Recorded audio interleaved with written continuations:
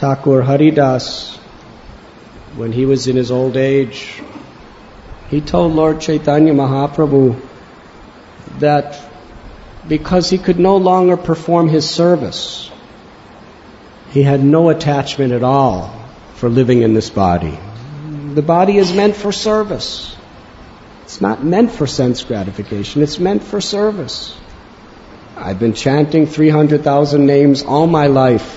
Now this body's not allowing me to do it. So let me give up this body. His only attachment in life was to serve. I sometimes tell a story. Many years ago in Vrindavan, I happened to be walking and I saw our dear friend Ganesham. It was early morning and he was carrying a bucket of water from Jamuna.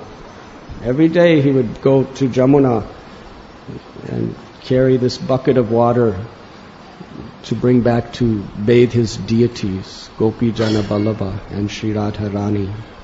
And because he was very thin and very small and very old, to carry this bucket was so much trouble. He would walk about 3 steps and then he'd have to put the bucket down to rest. Then he'd pick it up again, struggling and straining, and walk about 3 steps and put it down to rest. Then again, struggle and strain to pick it up. 3 steps, 4 steps, rest. Breathing hard, really struggling. It wasn't a very long distance to Jamuna, but it took him probably 40 minutes just to carry this bucket to the temple. So I picked up the bucket for him. At that time I was only 20 years old. No problem. I could have carried so many buckets and run to the temple. But he just held to that bucket. He wouldn't let me take it. He just held it. So with all the strength that he had, he was squeezing that handle.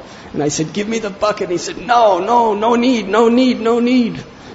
I said, let me carry the bucket for you. He said, no need. I said, why? You're so old. I could run it to your temple. You're struggling. You're suffering.